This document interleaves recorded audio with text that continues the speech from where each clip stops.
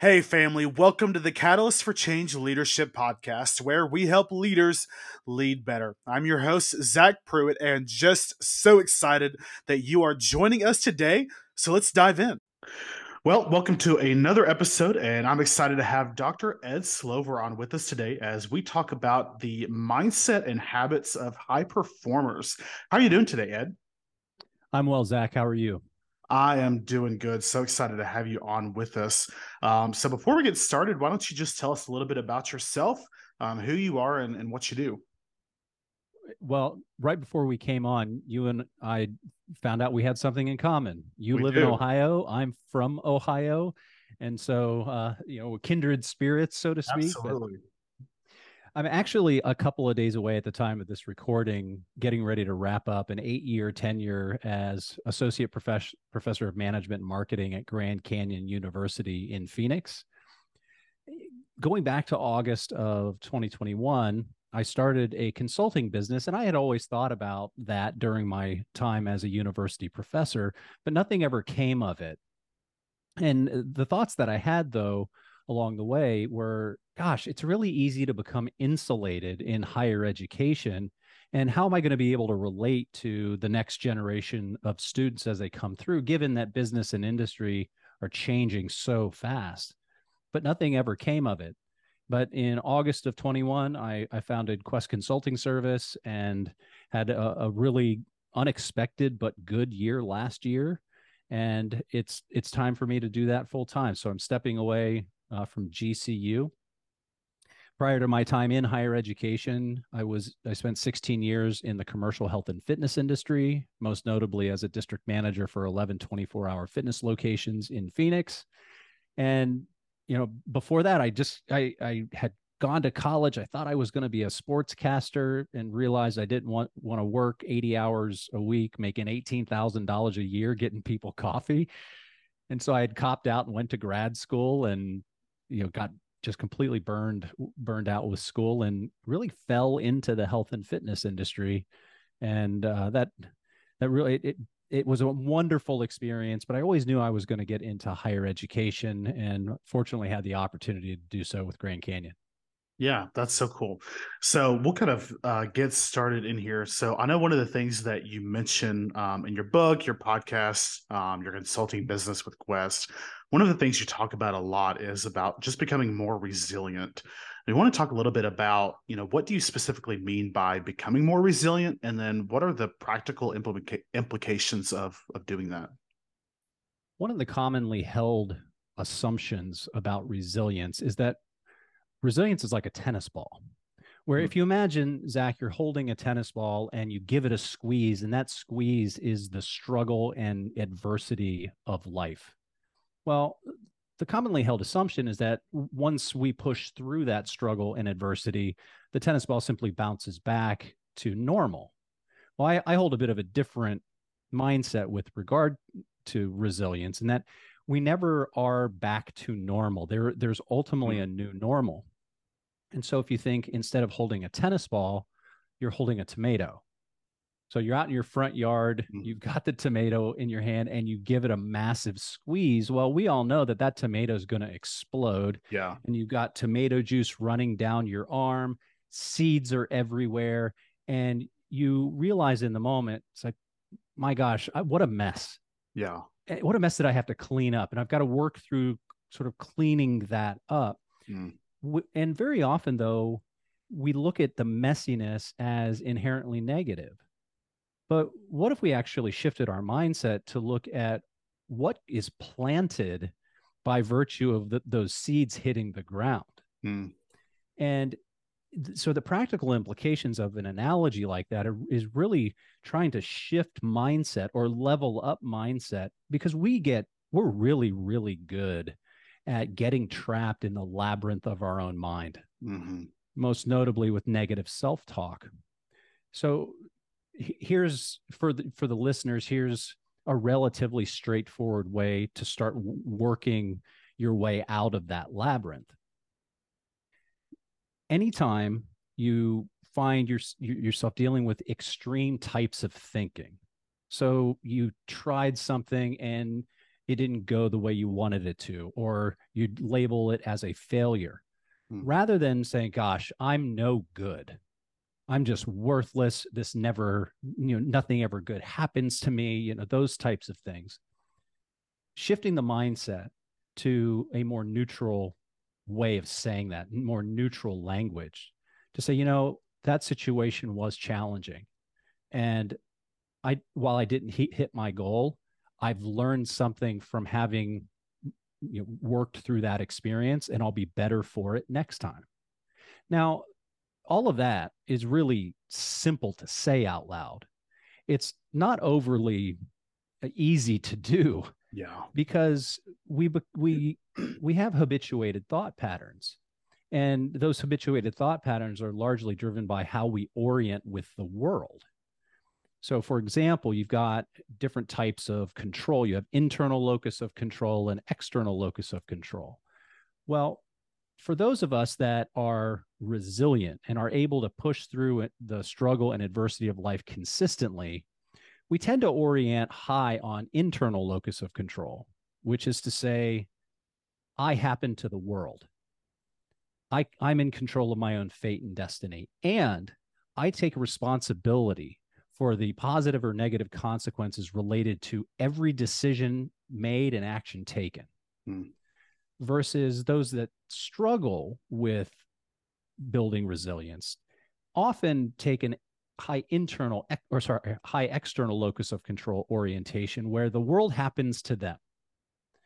They become the victim of circumstance.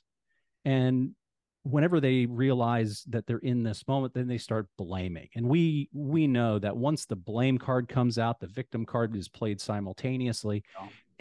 And we end up creating this negative mental feedback loop that's really, really difficult to get out of, especially if we have people in our life that give us attention for it. Mm. Yeah. So what role does resilience play in helping ourselves, helping others move beyond striving for or seeking out the approval of others? Hmm. Well, whenever we take responsibility for ourselves, we and we experience success or failure, we find a measure of validation or internal validation. Mm. So another way of saying that is we end up pursuing something for the sake of pursuing it because it we know and believe that it gives us a good shot at showing up better for ourselves in every next room that we walk into. And Mm. when we're able to do that, we show up better for the people we let into our world. Yeah. Yeah. Now, that's challenging, if for no other reason. And this is the psychological research bears this out. From birth to about the age of 8, we need the external validation from the adults in our lives. Mm. We need our parents to show us what good looks like. Right. And then right around the age of 8, we start seeing this shift where you have this downplay of the pursuit of external validation from adults, and you have this uptick in pursuit of validation from our social circle. Mm. And this is all very normal because we have to learn how to cooperate with other people in order to have any kind of success in the world. Yeah. Yeah. But then as we become young adults and we get into our 20s, if we take an objective view of external validation, it becomes largely dysfunctional in the sense that, if I don't get 100 likes on this, this photo or video on social media, my self-esteem is just wrecked. Yeah.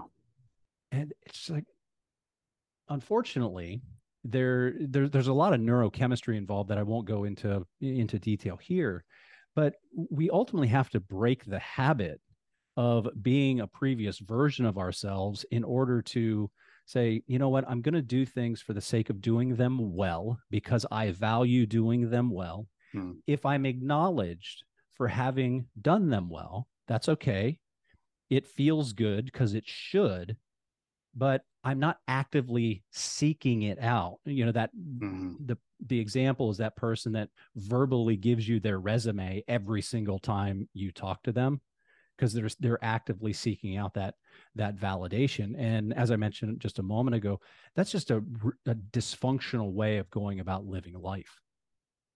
Yeah, yeah. So in your podcast, you also talk a lot about improving relationships across a variety of topics, whether it be emotional intelligence, managing conflict, whatever the case may be. What serves you or what pushes you to really talk about relationships as much as you do? Like, what's the driving force behind that? In my world, Zach, everything's relationships. Hmm. Whether it's a relationship with yourself, with other people, with Hmm. God, with your job, with your hobbies, everything, we relate to everything. Yeah. And what I'm trying to do on the Quest for Life podcast is just to provide content that might reach the next person that happens to hear it. Because fundamentally, the content is similar in the sense that it deals with relationships. It just takes or tackles relationships from different angles. Hmm. And I think the aside from the relationship with God, the next most important relationship that we have is with ourselves. Yeah. As I Yeah. mentioned earlier, pursuing internal validation versus external validation, Hmm. trying to orient how we show up in the world so we can show up better for the people we let into ours. Yeah. So, I would say by, pretty much any measurable standard, you've achieved a lot of success, whether it be in business or academia, and you've turned around failing businesses. You've helped new business startups just find their footing. You've won awards as an educator at the university level. So, in the midst of all of these things and all of these things that you have going on, what motivated you to start Quest Consulting? As I mentioned, as I mentioned earlier, I had thought about starting a consulting business Hmm. and nothing ever came of it. Well, throughout my adult life, I've had an on again, off again relationship with God. And Hmm. that stems from my father passing away when I was 13. And upon reflection, I can tell you that I underestimated the effect that had on my life. Sure. And as a way of coping, I I I just I became a bit of a recluse, and I found myself really pretty angry in my late teens and early 20s. And I was angry at the next person that I saw. I was angry at my dad. I was angry at God, even though I was saved when I was 16. And but it wasn't until 11 years ago. I remember this distinctly. It was a Monday morning. My daughter's mother and we were divorced, and our shared parenting plan had it where I had my daughter every other Thursday through Monday morning. And I dropped my daughter off on a Monday morning at 8 o'clock. And I learned later that evening that my daughter's mother was arrested for aggravated DUI. Mm. Her blood alcohol level was 0.277. So roughly three and a half times the legal Mhm. limit. And I knew exactly what I had to do. I had to go get my kid. Yeah. And fortunately, I was able to get primary physical custody, which is relatively atypical in most court systems. And that was just such a blessing. Her in my life full time just became such an unbelievable blessing. And I started listening to God's whisper. Because when you go from a part time parent to a full time parent, and there's no guidebook on parenting anyway, it's like, okay, I need help because I didn't know exactly where to turn. So I turned back to faith. Mhm. And Zach, there have been moments over the last decade where I know what God's pull feels like.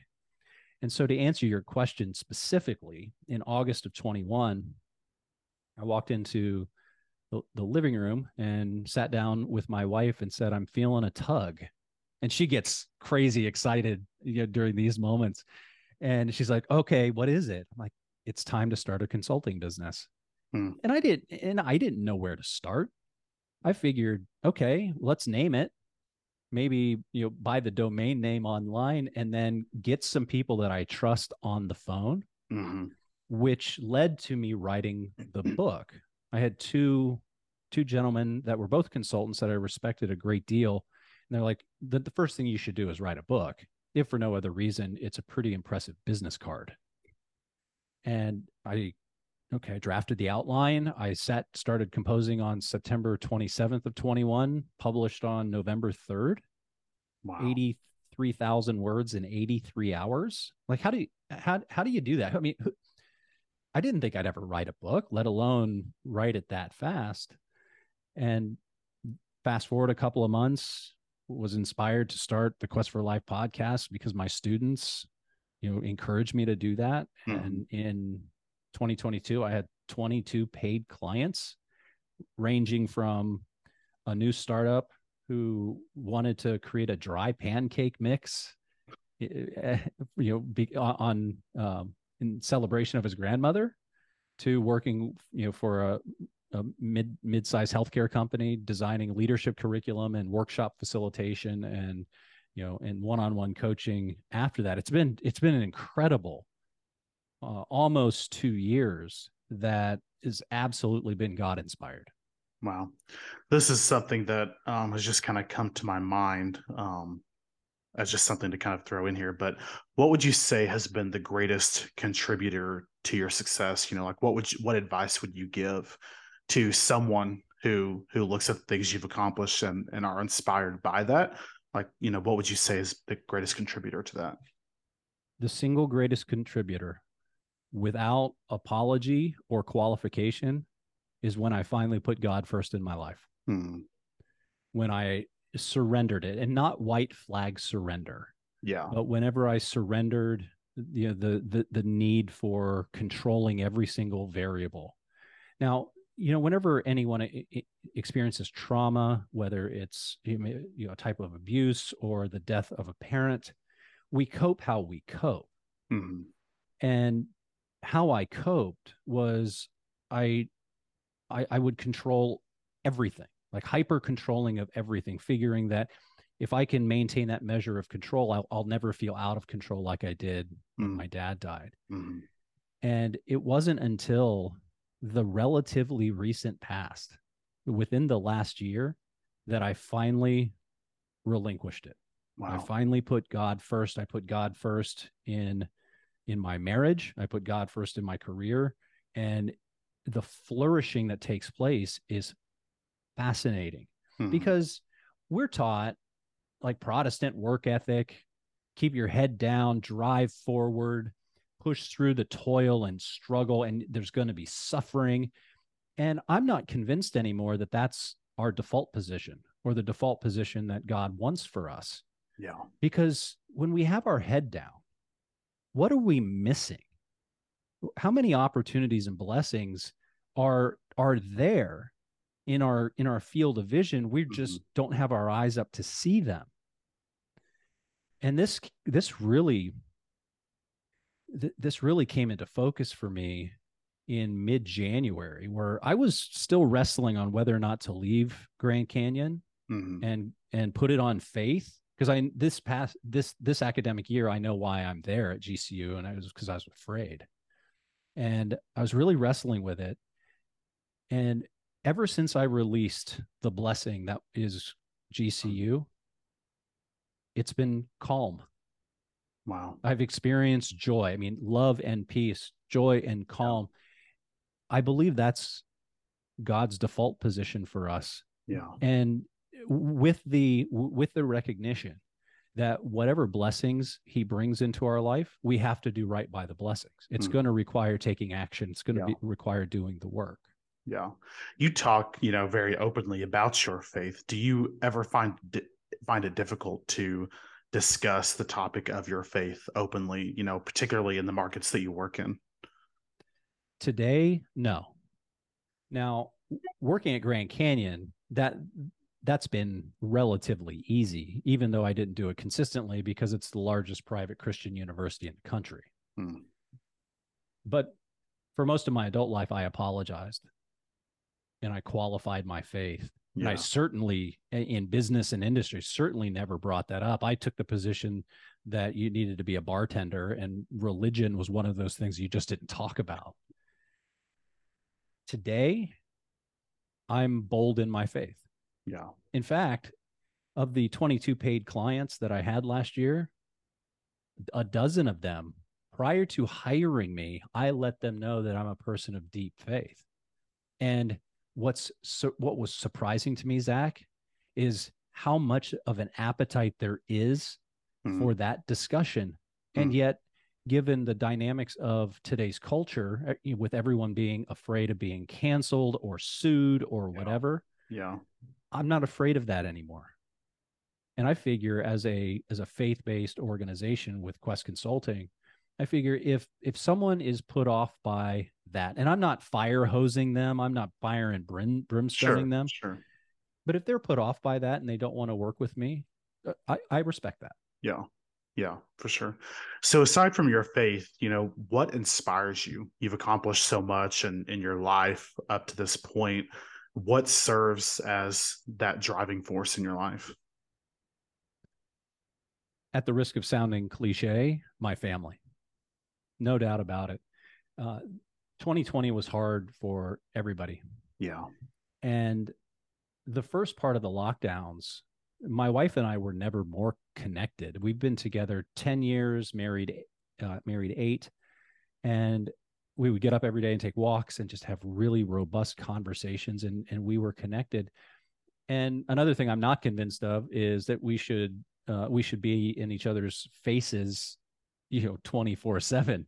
I mean, going to work, at least going to work gives you an opportunity to miss your spouse, but when you're in each other's face all the time, I Hmm. don't know if that's the best thing for a relationship. And so you have that coupled with, the pain and baggage that occurs in any relationship that came to a head in November of 2020. We were on the edge, Hmm. absolutely on the edge. Yeah. And I knew what I had to do. I Yeah. knew I had to start having daily conversations with Jesus again. And I knew, I knew, getting him into our marriage again was the answer, but I also knew this wasn't going to be a light switch. And for the last 2.5 years, our relationship's never been better. Wow. My relationship, and we're a blended family. Sure. So, and if any of your listeners have lived in a blended family, whether you're the Yeah. parents or you were the kids, Absolutely. many people like to think that, hey, this is like a smoothie where you put some fruit and veggies in the blender and it twirls all nice, but in reality you have to add broken glass and maybe some nails, with it. I mean, so, but it's having putting God first has allowed me to have a greater appreciation of my kids. Hmm. Both my biological daughter and my stepdaughter. And it really, it's a really interesting time in my life and in their life because they're teenagers now. And I've come to realize that, gosh, I've done exactly what the adults in my life did to me and probably you. And it's like teenagers get marginalized. Hmm. It's like, what if we took the perspective? And this is what I've been really trying to do recently is what if we take the perspective? These are really extraordinarily interesting human beings that are really trying to spread their wings, Hmm. and their spidey sense is on it in terms of, looking at the seemingly arbitrary rules that adults set for them, or looking for inconsistencies in the words and actions of Hmm. adults. Like, gosh, what we just have such a greater appreciation for them now, even though they're teenagers. So, long answer to a short question, my wife and daughters absolutely blow my hair back. And I can tell you there was a time where I didn't appreciate it at that level. Yeah. Yeah. And I think that's probably the case for most people. It takes some event or occurrence or whatever to really get us to the point where we realize, what's most important. So you're a father, you're a husband, you're a doctor, educator, coach, business owner, all these things. But at the end of the day, you know, in the midst of all of these things, what do you want your legacy to be? I've thought a lot about this, and there are different exercises people can go through, like where you would write your own eulogy, Mm-hmm. or you would like what would be the saying on your tombstone. And I want people to remember me with the idea that he tried to leave it better than he found it, Mm. with the operative word being tried. Yeah. Knowing that when we look at the totality of our life, we've probably gotten it wrong more than we've gotten it right. Mm. And being in middle age, I'm 48 at the time of this recording, it's a really interesting space. And last June, I turned to my wife. I'm like, I think I'm doing this midlife crisis thing wrong. And she's like, how do you mean? I'm like, well, I haven't rushed out and purchased a Bugatti, and you and I are still married. And she rolled her eyes at me, and that was the appropriate response. And then a week later, we were chatting again. I'm like, darling, I think I'm doing this midlife crisis thing right, or at least well enough, Mm-hmm. because there is the need to die to oneself if Mm-hmm. you're going to transition successfully to the second half of life. Because the first half of life, as we construct it, it's largely about external validation, the acquisition of material things, status, money, Mm-hmm. and all of that's extraordinarily important. Yeah. But at some point, it doesn't serve us anymore, at least in the context of finding joy. Well, what we see as a typical midlife crisis is people double down on what they constructed, thinking, oh, the next car will make me fulfilled, the next Mm-hmm. your relationship will make me fulfilled, versus taking stock and saying, you know what, in order for me to get to the other side, I need to deconstruct the first half in order to reconstruct the second half. Mm-hmm. And that idea, construction, deconstruction, and reconstruction, is not mine. The Franciscan friar Richard Rohr, actually articulates that much better. Then there's so much truth to it in figuring, okay, I I know who I was, I know what I was, Mm-hmm. and now I'm transitioning into a different version of myself that will show up better for the people I let into my world. Mm-hmm. And with the hope that if someone happens to remember me one day, they would say, you know what, that guy, he tried to leave it better than he found it. Yeah. Yeah. So good. Well, Ed, we are coming to near to the end of our time together, but are there any closing thoughts that you might want to leave the listener with? Yes, I'll leave the listeners with this. If you're at a place in life that is not peaceful, that's not calm, that isn't joyful, consider taking responsibility and really taking a critical look and figure, how can I unmemorize myself? Hmm. Because we get trapped in these loops. And but once we recognize that we're trapped in a negative feedback loop, if we don't do anything to get ourselves out of it, that's we're living in a willfully ignorant way. Mm-hmm. Yeah. And make no mistake, it's extraordinarily difficult to do that, because as I mentioned earlier, we cope how we cope. I had to metaphorically turn around and go give the 13-year-old version of me a hug and basically say, hey, look, I love you. You helped me get to this place, Mm-hmm. but you can't come with me to the next place. Yeah. How you coped then doesn't serve me in my life going forward. Mm. And I have to put that down. Yeah. So I think in summary, it would be unmemorize yourself. Yeah. That's so good. I appreciate that. So before we head out, how can the listener learn more about you and connect with you on social media, and then obviously connect with Quest as well? Social media, I'm primarily on LinkedIn. So it's Dr. Ed Slover. There won't be a profile picture if you would happen to attempt to connect with me. It's a weird quirk with LinkedIn, but I show up once we're connected. So absolutely love to connect that way. In terms of Quest, there are two websites. The first is Quest Consulting Service. So that's service singular. Say that fast 3 times, Zach. So questconsultingservice.com or the quest4life.com. So quest, the number 4life.com. Awesome. Thank you so much, Ed, for being on with us today. Thank you so much for having me, Zach.